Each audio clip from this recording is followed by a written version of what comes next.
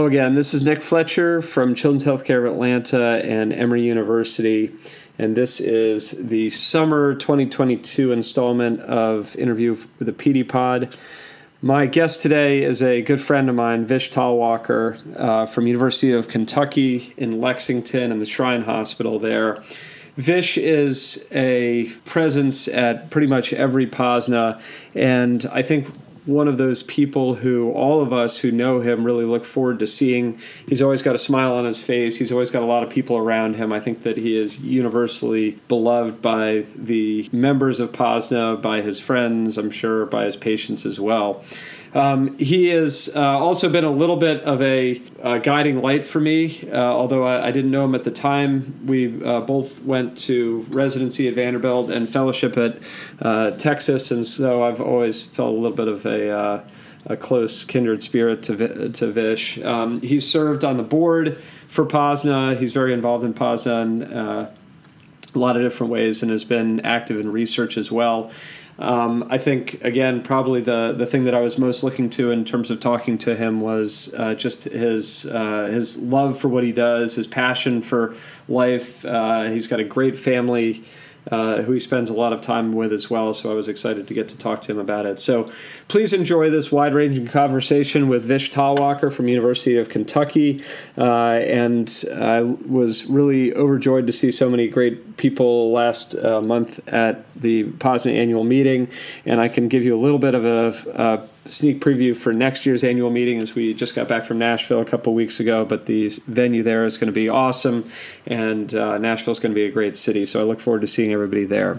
So thank you again to everybody on the podcast committee, especially Carter Clement, who helps produce this, and enjoy this conversation with Vish.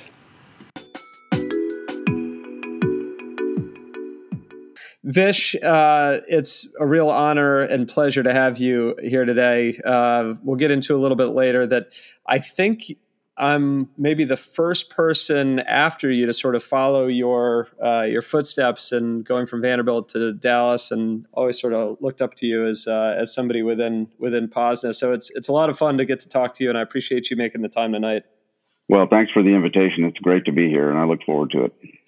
So I know we were talking before this that you just got done sort of watching baseball, and we're going to get into that a little bit later, but you are, I believe, a true Kentucky blue blood. You went to Murray State, so I sort of surmised that you're probably also from Kentucky.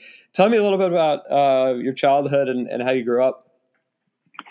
So my family immigrated here from India when I was 4. Myself, my parents, and my older brother, we all came around 1972.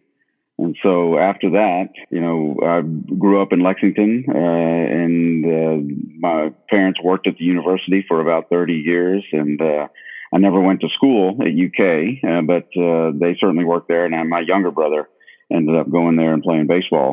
We came back here after being away. I ended up going to Murray. It was not even a school that I had even considered going to, but I grew up as a kid playing sports, and that's pretty much what we did. And whatever we could get our hands on, we played.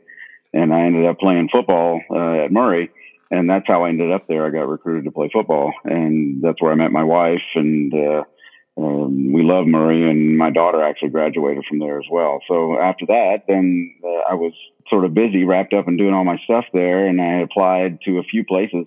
Back then, it wasn't like it is now where you have to apply so many different places to get a spot in medical school. And my biochemistry professor there recommended that I apply at Washington University. And so that's where I ended up going to medical school right at the last minute. I was all ready to go to UK.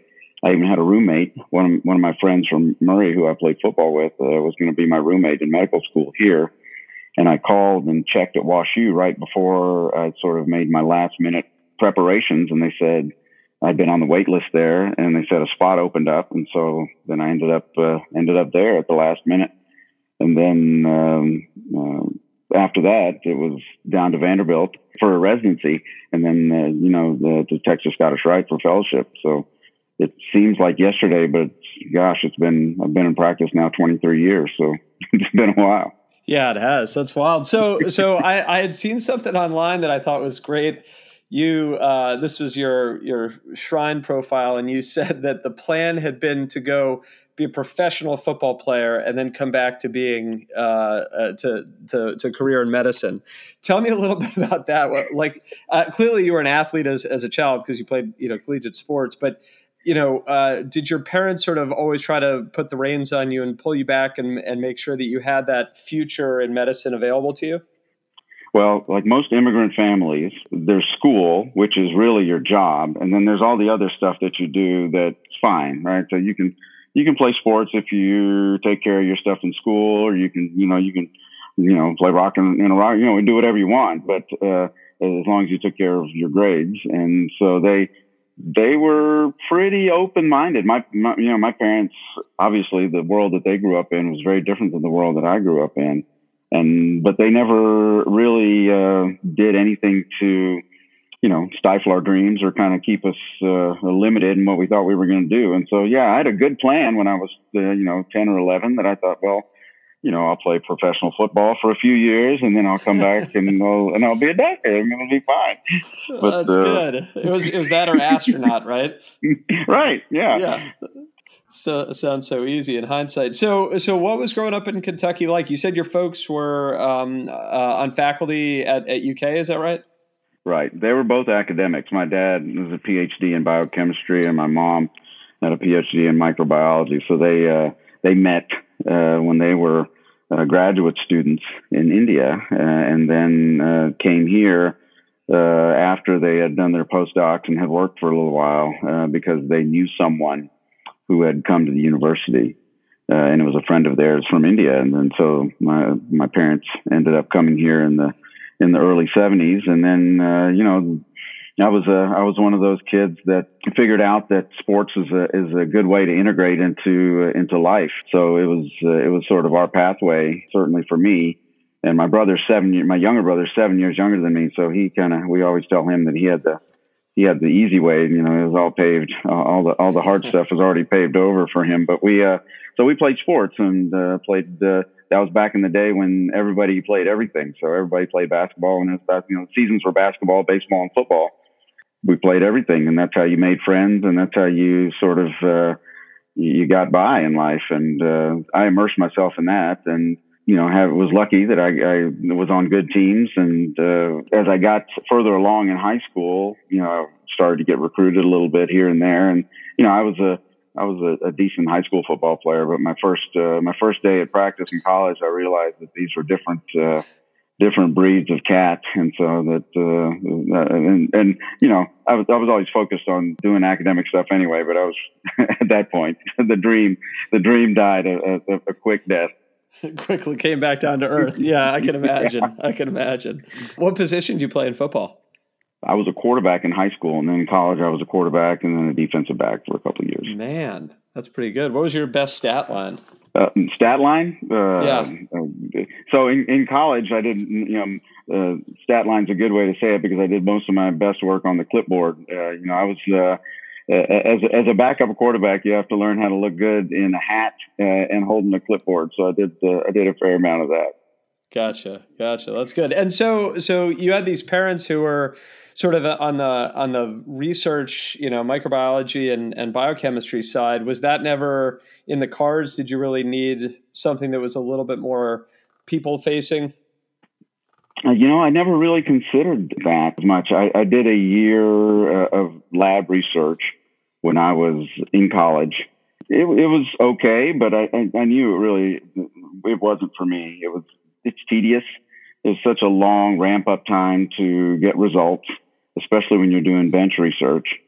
And oftentimes the results are not what you think. And so I spent most of a summer just basically tuning and refining an assay that was part of a much larger project. And I quickly realized that was not something that I really wanted to do. And I wanted something that allowed me some more face-to-face people interactions. And, and also the funding situation, when you're in research, a lot of the times my folks were on sort of soft money. And so living on grants and figuring out the next projects and funding. And I didn't want to do that. So I thought I'd try and do something that provided a little more stability. that way as well. Yeah, I think that's something that probably a lot of us saw at some point.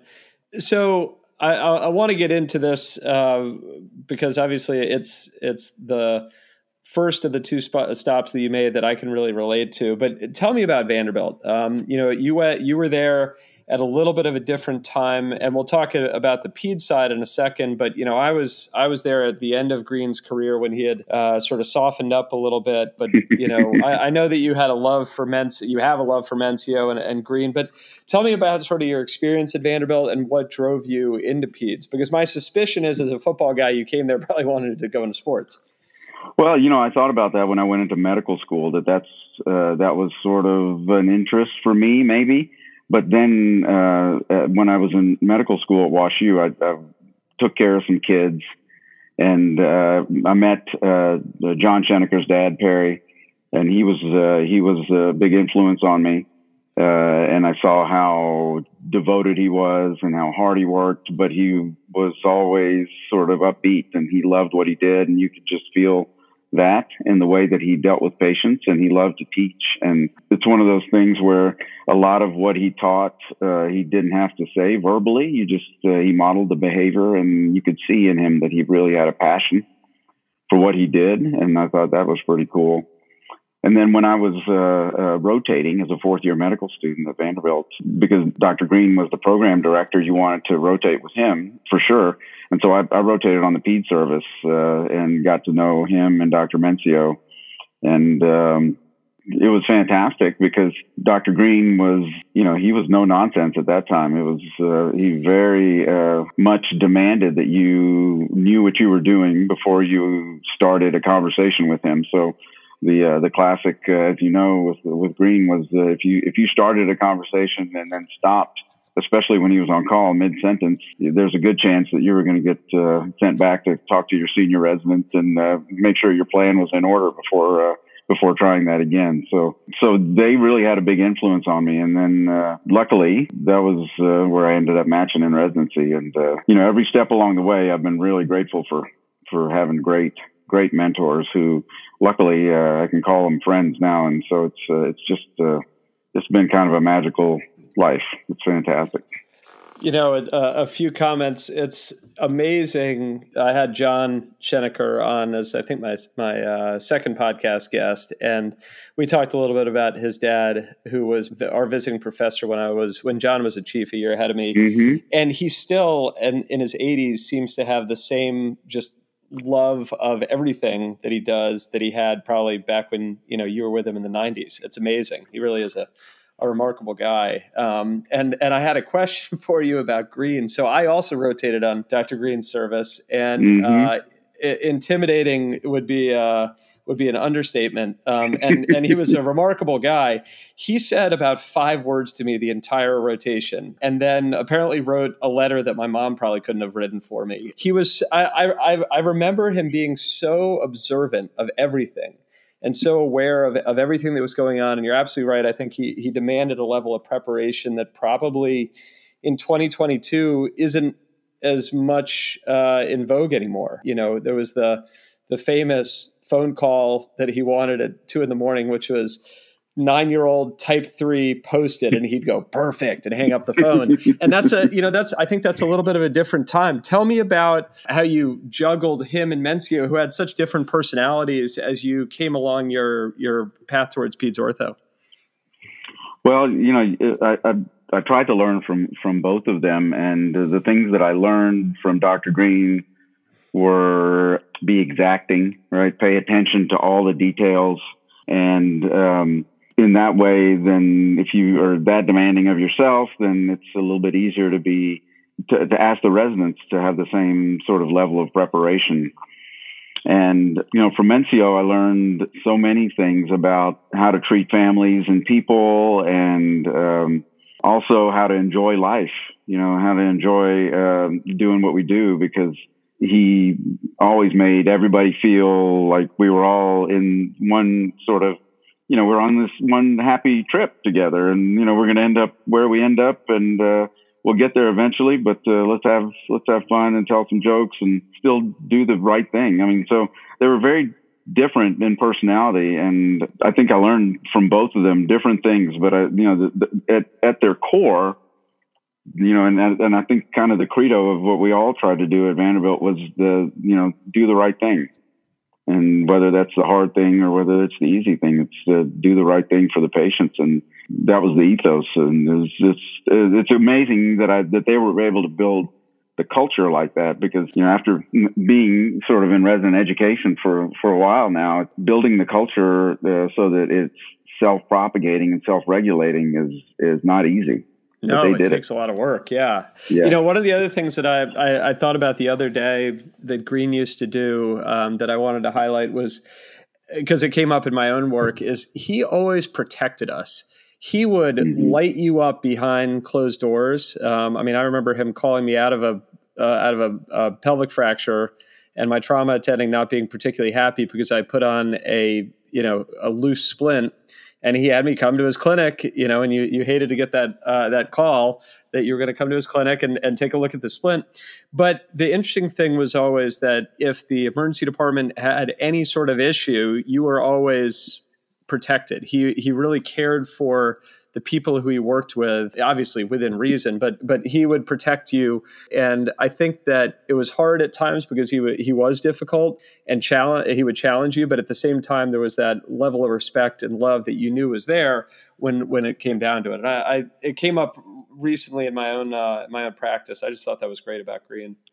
Yeah, and Dan Spengler was the same way, and I think that they had a really beautiful partnership between the two of them, because they protected us at every turn. And they, if you were called on the carpet and were in trouble, then you probably deserved it. But they never would do that to you in public. Absolutely. Now, I mentioned your sort of background in athletics, but were there other things at Vanderbilt that sort of caught your eye that you thought about doing outside of peds? I liked it all. I liked it all. I was one of those residents who, when I was doing hand surgery, I thought, man, this is cool. I could do this. And when I was doing tumor, I thought, man, these are amazing operations, and you get to, potentially change a person's direction in life. I mean, everything was fun to me. I like doing joints. I love taking, giving Dr. Christie used to say, the chicken bone talk about the cartilage, the shiny cartilage on the end of the chicken bone, and taking care of little old ladies, and and doing spine surgery. I loved it all. I really could have enjoyed doing any of those things, but peds for me was the most attractive because it had the greatest variety, and you could operate all over the body, and it was just the most fun. I loved being with the kids, and I thought, I could do this for 20, 30, 40 years as long as I can do it and still be happy. So I think that was the thing that pushed me over the edge, is that I never saw that pediatrics would become monotonous. It definitely will not. Finishing up on Green before he moved on to Dallas, I think Dr. Green told John Schenecker that he finally figured out peds at age 63. And he retired at 64. And that's a giant. Yeah, exactly. He retired at 64, and that's a giant in the field. I think it tells you how we're always approaching sort of that level of understanding and never really getting there. So for the younger, especially for the residents who listen to this, talk about the process of getting to Dallas in, I guess it would have been 1997, 98-ish? 98. I finished in 98, yeah. Yeah, I mean, it's so different because now, I had 25 applicants in my class, and now there's 60. How did you get to Dallas? Did Green sort of say, here's where you're going, or was there something that really spoke to you when you visited? Yeah, so when I decided that I thought I wanted to do peds, I remember having this conversation with him in his office, and he said, okay, there's 3 programs I want you to go look at. So I went to San Diego, I went to Atlanta, and I went to Dallas. And there were probably somewhere between 12 and 15 applicants that year. And another one was Laura Myers, who was from my program. Yep. So I think we both interviewed at pretty much the same 3 places, and she ended up in San Diego, and I ended up in Dallas. Couldn't have worked out any better for either of us. It was a perfect fit for both. But it was not this tour of going around and interviewing at 30 places like our residents seem to do when they're looking for a PED spot. And I think it probably is a reflection of the growth and popularity of the field because of the expansion of how we deal with hip pathology and sort of the advancement of some of the techniques in spine surgery and the incorporation of sports medicine. And so it's sort of a double-edged sword because it's a little bit fragmenting to our field because there's so many of us that don't, or people that don't do everything, or they have a really focused practice. And then there's some of us like me who are generalists and do a lot of everything. I enjoy the variety of it. Yeah, absolutely. And I think that's what Dallas has excelled at for so many years. Talk about that year. I mean, I think that is it's such a unique place, and it really is a family mentality in terms of the experience. I think certainly for my family, my wife and kids were brought along, but I think that the faculty as well sort of treat you as in a way that we could only hope to do in Atlanta. It's such a unique spot. Yeah, it's a magical year, right? The great thing about Dallas is that you go there and they take you in, even though you're completely undeserving, and they wrap their arms around you and make you one of theirs. And you learn so much about life, and you learn so much about orthopedic surgery, and you learn so much about how to deal with partners and how to educate, and the ability for Dr. Herring to be completely selfless and without ego just permeates the whole program. And that way you can feel it there that, when they were in the indications conference, criticizing each other or questioning, how things went, I thought this is amazing. These guys, and the people who were being, questioned, or being asked why things, why'd you do it this way and that way? They weren't offended by it. And so it was so refreshing to be in that environment where they were, just sort of free with their mistakes and cases that were complicated and, maybe didn't go perfectly. That's probably the thing that stuck with me the most is, that ability to try and listen well and to not make myself the center of attention. It's really Dr. Herring's superpower is to make everybody feel like they're the center of attention and not himself. Yeah, I couldn't agree more. It's funny because your practice has sort of been referred to jokingly as TSRH East. You've had this steady stream. You've got Chip Winsky, you had Todd for a while, and now you've got Ryan. So what things have you sort of brought into your practice? It's interesting in my own practice because you try to bring things in, but Dallas is so unique in the structure and the makeup of the practice that it's not like you certainly couldn't just carbon copy it and bring it to another city. But what were the things that you've tried to emulate and bring into your practice in Kentucky? Well, I've been so lucky that I've had great partners that we all get along and we all really genuinely like each other, and we can talk about almost anything. And so I think that's probably a big part of what we all learned in Dallas is that the relationships and the journey are as important as anything that you accomplish in medicine. And the ability to sort of absorb different perspectives and thinking, because even though we all trained in Dallas, we trained in different times. And so when Chip was there, Jim Roach was on faculty, Kit Song was on faculty. So it was a different place than when I was there and when Dan was just starting. So he had just started, and there was when I started with my group, we were just starting to do a little bit of trauma. And the relationship with Children's was sort of a fledgling relationship at that point. And certainly there was no place to go north in Frisco. So it was really a different place than what Ryan has trained. And we were hiring a new one of the guys who's just finishing up his fellowship down there now. So how he's trained is going to be different. But I think the similarities are the closeness of the relationship of the faculty and the dedication and sort of commitment to teaching that help. And the thing that I've come to respect now is I've known those guys for so long. Their intellectual curiosity is amazing to me. Tony Herring was 57 when I was a fellow, and I'm 54 now. And I think, wow, can I maintain that level of intellectual curiosity for another 25 years? And I'm not sure I can. And it's just amazing that they have been able to do that. It is. I mean, I got to interview Charlie last month for something at Posna, and he has the same level of engagement that he probably did 30 years ago. I mean, he is just sharp as can be. It's unbelievable.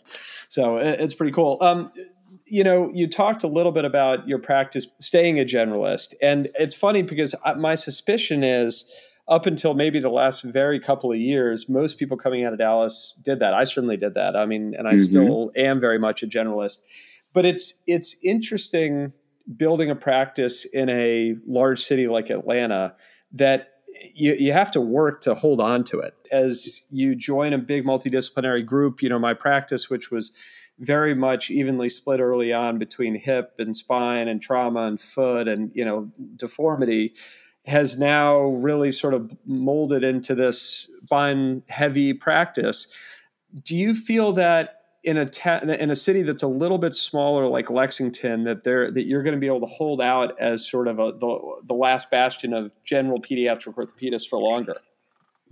I sure hope so, but we even within our group, and within the Shrine system, it's a little bit different. That's one of the similarities with Dallas is that the financial sort of workings of it are a little bit different. So even though, the Shrine now is different than the Shrine was 30 years ago, it still protects us in some ways to be able to do that so that you can still be a generalist and not necessarily be driven so much to sort of maximize your time to be productive, at least financially productive. But in our group, we're a little bit subspecializing even now, even though we all sort of see club feet and we all see DDH and we all see sort of angular and limb deformities, but not necessarily. But only one person is really doing a lot of limb lengthening, and only a couple of guys are really doing the adolescent hip work. And few of us are doing the majority of the spine, but it's less. Even though we've tried to preserve it, it's hard to fight that fight, and we've even become a bit more subspecialized than we were when I started. Yeah, I also think that probably the level of available information and technology changes have changed that, at least in my practice, that it's just starting a practice in general is like drinking from a fire hose. But when you're trying to stay up to date at the pace of modern medical information, now instead of like one PEDS journal, there's, like it feels like 10 of them. And there's, entire scoliosis journals that didn't used to exist. Because they had to split it within spine. It's hard to stay up on it. So, I value my days. I had one, I guess, 2 weeks ago where I did, a couple of feet and limb deformity case, and then had 3 spines the rest of the week. It's great to have days that sort of allow you to come back to your roots as a generalist at times. I hope that I'm able to keep it. I hope you are as well. Yeah, but and there's something sort of rejuvenating about seeing a child that has a clubfoot that has been treated well, and they're running around and they're playing and they're doing those things after you've seen a patient with a complex spine deformity. Absolutely. And that ability to sort of exhale and breathe and not every problem has to be one that is all consuming. So there's obviously every family, their problem is their problem, and it's a huge thing in their life. But it's from our standpoint, it's nice I like to have that ability to sometimes breathe a little bit, because the bad, complicated ones can be overwhelming. Yeah, absolutely. It's a terrific point. You alluded to the fact that you guys really do have a very unique relationship with the Shrine. Talk about that relationship, how it's evolved over time, and sort of where it stands now. Yeah, so hospital, or it's not a hospital anymore. Our medical center is one of 3 in the Shrine system that are ambulatory surgery centers. So we built a new building that's attached physically to the university, which is it's the 4th iteration of the Shriners sort of building in this location in Lexington. It used to be really close to the university, but attached to a different hospital that the university now owns. And then it moved to a location that looked like it was sort of in the countryside. It was on 30 acres. Looked like it was a horse farm, and it was a building that didn't look at all like anything like a hospital. And so there were 2 hospitals built in that location, and that was the one that I started working in. And it was, we did everything there except for the complicated cases that might require an ICU. And then we had a relationship with UK that we had since the inception of the university medical center. So the Shrine in Lexington is actually older than the academic medical center. So the academic medical center was built in the 60s. And so at that point, there were 3 people in the orthopedic division, and one of them was David Stevens, who was the chief at the Shriners Hospital. And so that affiliation has been there from the beginning. And so all of us spent some time at the university seeing mostly fractures and trauma things there, as well as our Shrine practice. And then when we moved 5 years ago, we incorporated all of that clinical work into the Shriners building, but all of the inpatient work, because we don't have any inpatient capacity, we did at the university. So Gotcha. It's caused us to have a significant change, I think, in how we do things. We initially had some growing pains because our volumes in our clinic went up 40% in 1 year. And so it was, as you said, drinking from a fire hose. It was like that for a lot of the staff because of the different nature of those fracture patients versus the traditional Shrine patients who had other complicated problems. So we've sort of worked through that a little bit, and now the way that our building is that we walk across a walkway to the university. So we're much more intimately able to take care of the acute things that come up at the university through the emergency room, whether those are infections and trauma and all the other things that you have to do. So I guess when you consider your practice, do you consider, you'd probably say both, but is it predominantly one or the other? Would you say you're predominantly a Shrine employee or you're predominantly a university employee, or it's just sort of a 50-50 mix? So it's not 50-50. It used to be fairly easy to establish it as 80-20 because we'd spend 4 days a week at the Shrine and 1 day a week at the university. And most of us are still in some pretty close ratio like that. Ryan Mucko is the program director at the university for the residency, so he has a little bit more time commitment to the university, and some of the other members of the group don't spend quite as much time at the university. So it's roughly 80-20, but it's there's give or take 10-15% depending on who's doing what. And so I guess then the question is, I haven't spent a lot of time in the Shrine, but for my discussions with people who do, the level of complexity can be pretty high. Would you say that your sort of general Shrine practice looks more like, I'm going to say, a typical Shrine practice, or maybe more of the blended, like I'm in an academic practice that has, a large amount of in-towing and toe walking and things like that as well? Or is yours predominantly, arthrogrypotic and severe scoliosis and that kind of stuff, because it's more of a Shrine system? That's an interesting question, because during the summer, just like you, right, we get tons and tons and tons of trauma. So all of those patients are now Shrine patients, right? So those become incorporated into our practice.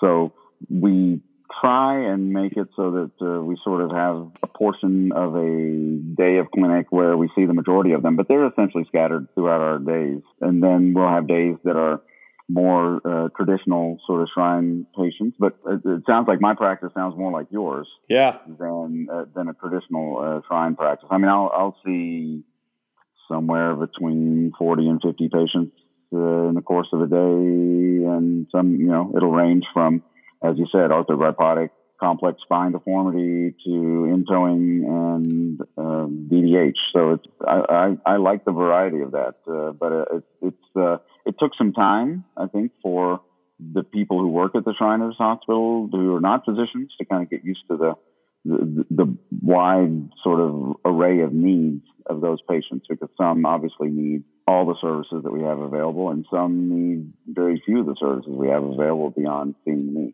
So that's interesting. So I guess then the question would be, I mean, you guys have this wonderful faculty, so you probably have people who are going into peds on a regular basis. If you had a resident who left and said, I want to go be a Shrine physician, do you feel like they would feel at home in the other Shrine centers across the country, or would they say, oh, this is like really different from where I trained? I think all the Shrines are so different that it's really hard to even categorize the sort of what are the classic Shriners hospitals. I mean, they have a very similar feel, but I think their practice distribution is a little bit different, and there's it's a dynamic time in the Shrine, so there's a lot of changes going on.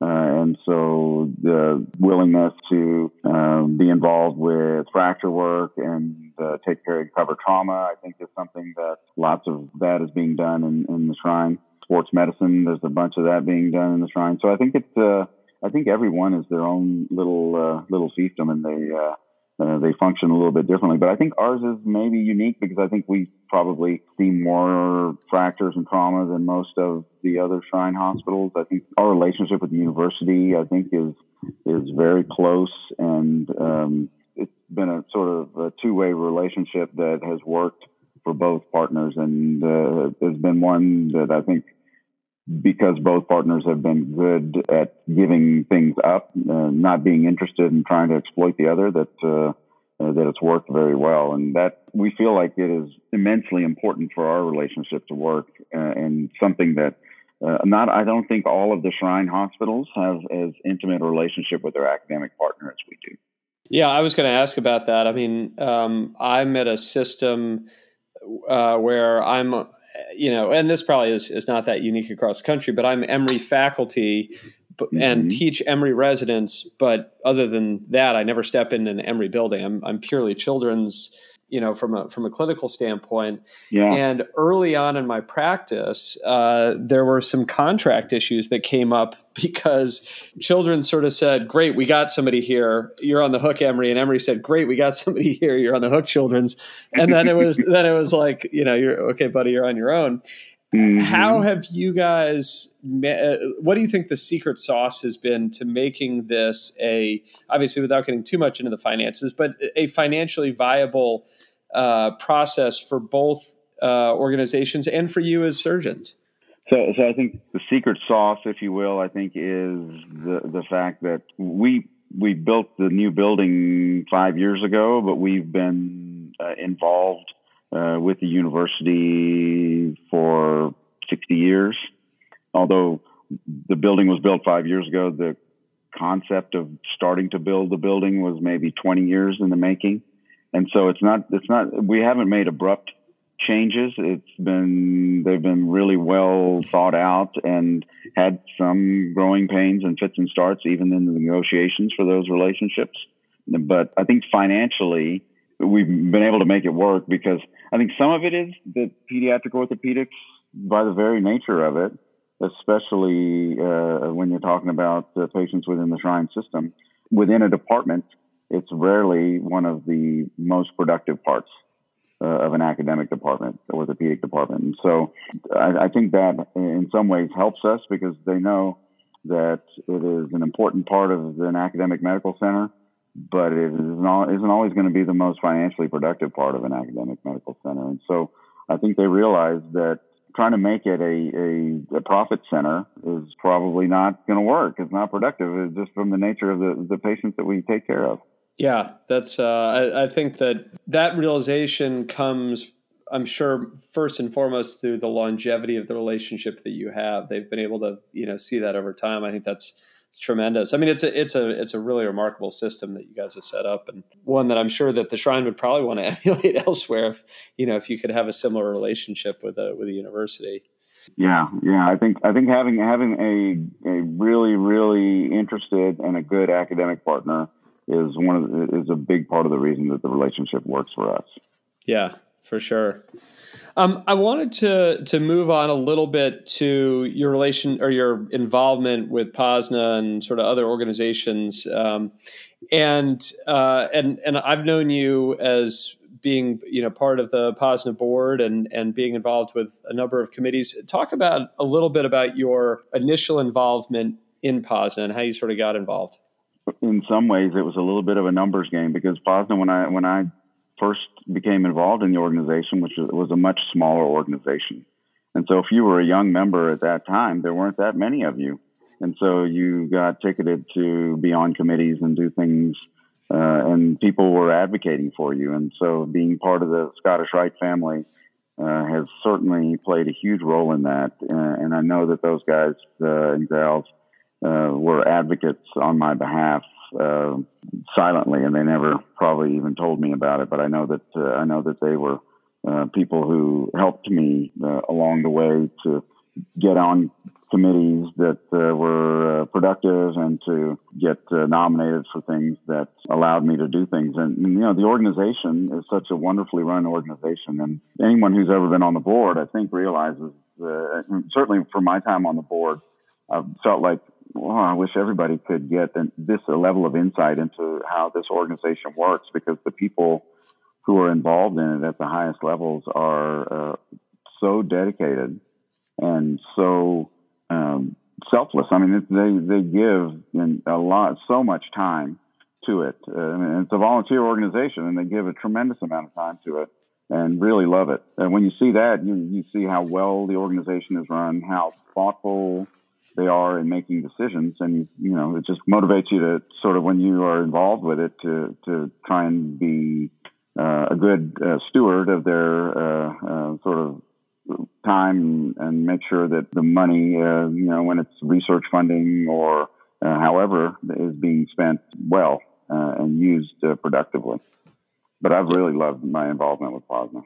Yeah, I couldn't agree more. I get asked a lot, and I got asked a lot last month, from younger members, because I think you point out something that's very true, which is it's harder and harder as our membership grows to become involved now. What do you have advice that you give to younger members? How to sort of start out and how to get involved and how to make a name for yourself within a larger organization?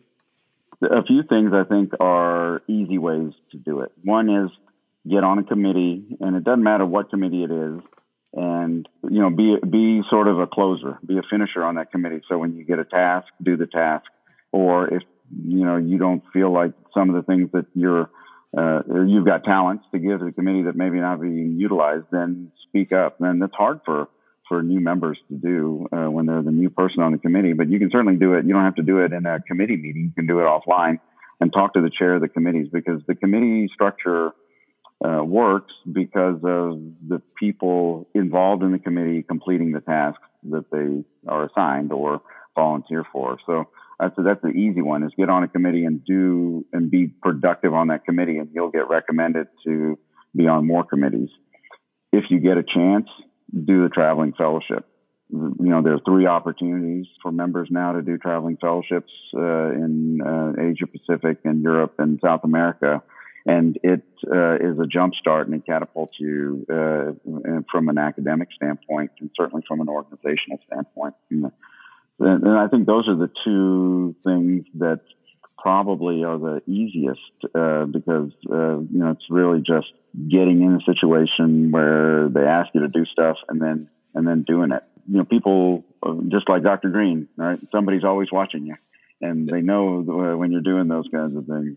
So it adds up. And I think one of the great things about our society is that the people who are in the upper levels of leadership are so approachable and have always been that way. And people like Tony Herring and Vern Tolo, they love talking to young members, and they feel like that's part of them, and that's really a part of their makeup, is that they love passing it along. And I think it's unique in our society, as being parts of other societies, it's not always that way, and not everybody is that approachable.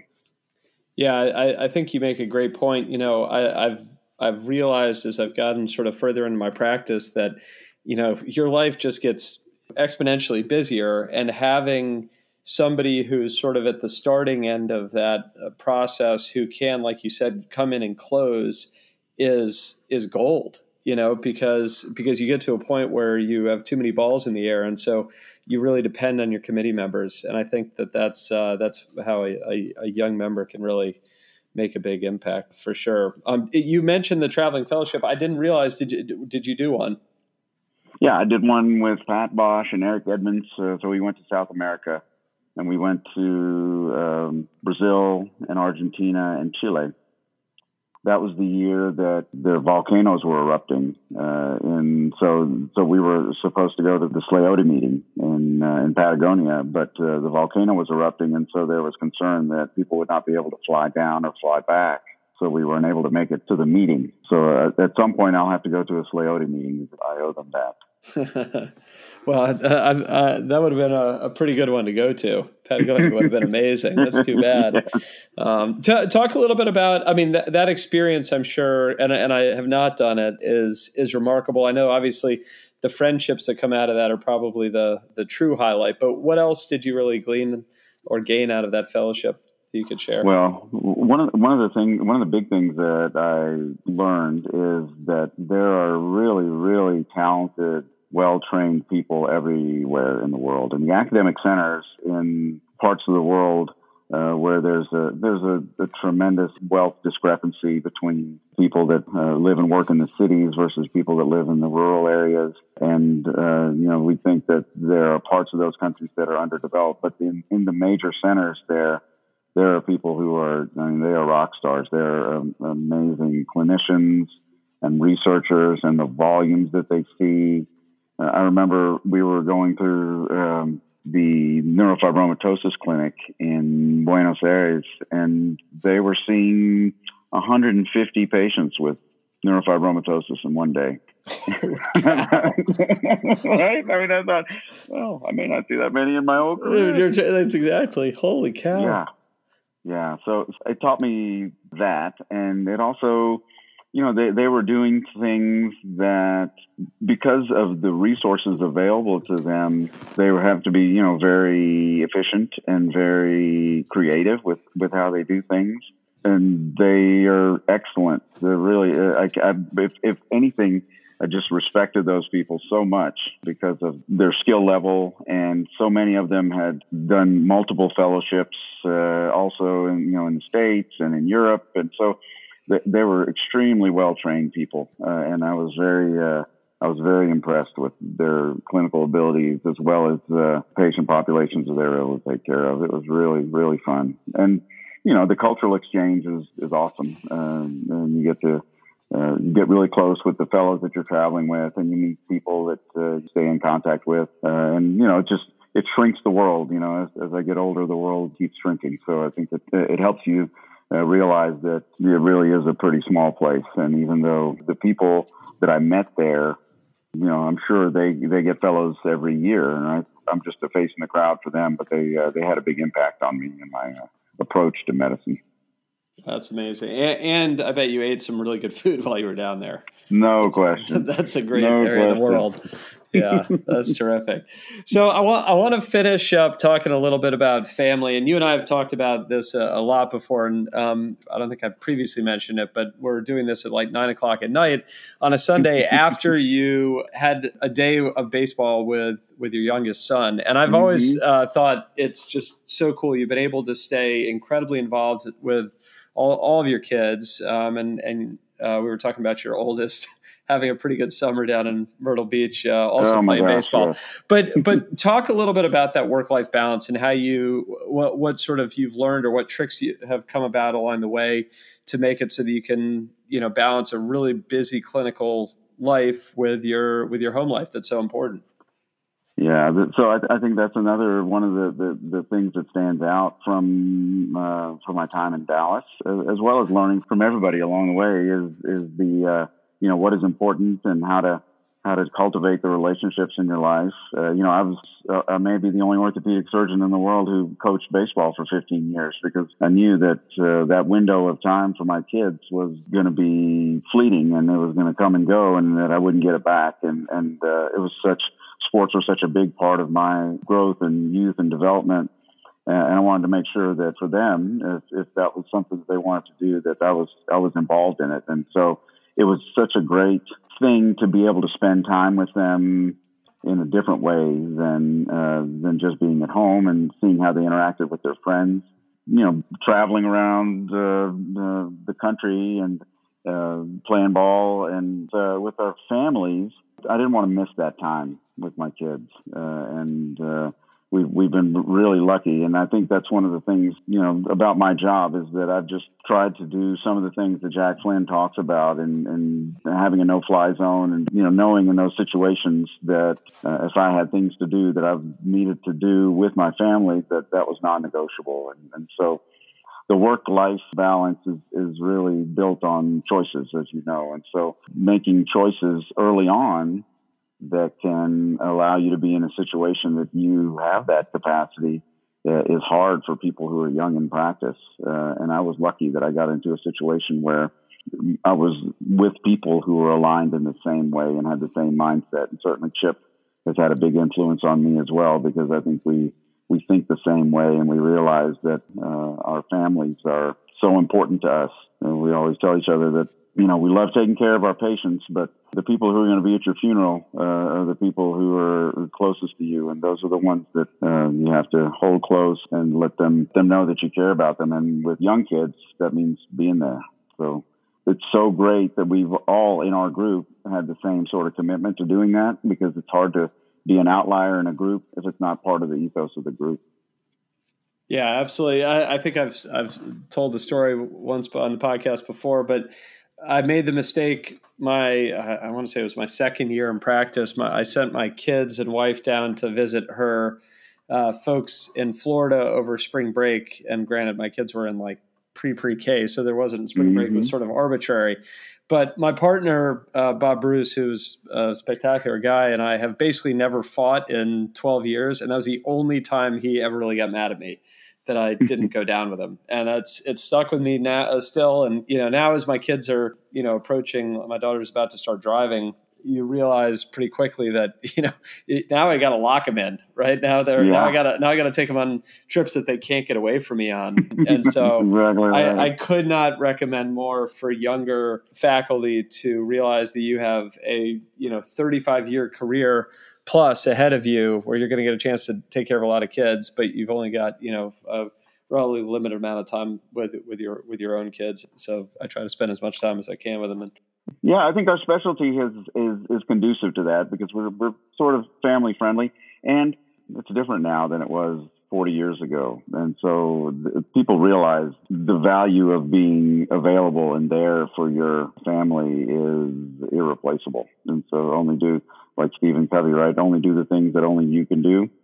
And so I've really, as my kids we're about to be empty nesters here in a few years. And I think about what are the kids going to remember, and they will remember the trips that we took together, and they'll remember the activities, and so the more we've been able to do that, we sort of traveled as a family together, not really to meetings, but we took trips where we'd take long weekends to go to Chicago, or we took a fall break where we'd go to DC and everybody together. Those are the times that they remember. And even now when we sit down and talk together, they'll remember and tell stories about those trips that they took 10 years ago, which is fantastic. Yeah, that's awesome. So not that I want to push you out too quickly, but what, you're a guy who has taught your kids how to play sports for 15 years, and you're, like you mentioned, you're a couple of years away from that sort of going away. How do you see the next phase of your life as you do become empty nesters? What's going to keep you going? That's a great question. Well, I think that probably as I move along in my career, I will be maybe less surgically active and be a little bit more in a mentorship role. with some of our younger faculty, although they're fantastic. I'm not sure they really need me as a mentor, but maybe focus a little bit more on administrative things and ensuring our particular institution continues to grow and develop in a way that makes it meaningful and an institution that continues to thrive for the next 50 years or longer. So I think maybe shifting to a little bit more administrative stuff like that. I've thought about, after all the kids are gone, maybe going back and coaching again with some of my buddies. Luckily, I was able to come back to my hometown. So the places and the coaches that I had when I were kids, a lot of them were still coaching, and some of the guys that I coached with when my kids were playing ball were guys that I played with when I was a kid. So that's one of the beauties of coming back home, is that the friends that I have are friends that I've had for 40 or 50 years, and not everybody has the good fortune to be able to be with the people that have seen you grow up and you've grown up together. So I don't know. I think that the next phase of my life, probably when our kids are gone, my wife will travel more with me to the meetings, and we'll do some more of those kinds of things. And what I've learned from my older partners is that as your kids move away, then you sort of, you chase them. You find places to go where they want to go and take them with you still. And so as your kids grow up, they become really, really interesting people. And it's fun to be able to have conversations with them, which are different than the conversations that you had, where it seemed like you were always trying to teach them something. And now they're teaching you things. And it's so much fun being with them. And it's so different than it was 12 years ago or 15 years ago, when they were such little malleable pieces of clay. And now it's interesting to hear their perspective on it. It is amazing thinking that my daughter is driving this week, and just it goes really quick. Well, I think it's a great perspective. It's good. She actually wants to be a pediatric orthopedist, so I've told her that I'm going to just chase her wherever she goes, and then we can go into practice together. But you're right. My plan is to chase my kids down eventually. That's perfect. Perfect. You've imprinted on them well. I mean, she wants to go to Vandy, and she's a lacrosse goalie like I was, and she wants to be a pediatric orthopedist. So I think all those whisperings at night must have finally paid off for me. So, Yep. Well, Vish, I mean, this has absolutely flown. It's so much fun talking to you, and I've really enjoyed hearing your story, and you've been really kind to share it with us. So thank you. Well, I appreciate it very much. It's so much fun, and I think these conversations are, the reason that I'm a pediatric orthopedist, because it's awesome working with great people and spending time with them. And this last POSNA meeting was so enjoyable, because it seemed like a little bit of a family reunion for all the people that we hadn't been able to see for so long, and then to finally get together in person. It's just like a big party. It was so much fun. I couldn't have enjoyed it more. Absolutely. Well, we'll have a double reunion next year, because it'll be back in Nashville. Back in Nash Vegas. That's going to be great. That's right. Yeah. All right, Vish. Well, be well, my friend. We'll talk soon, and thanks again. Oh, really enjoyed it. Thanks, Nick.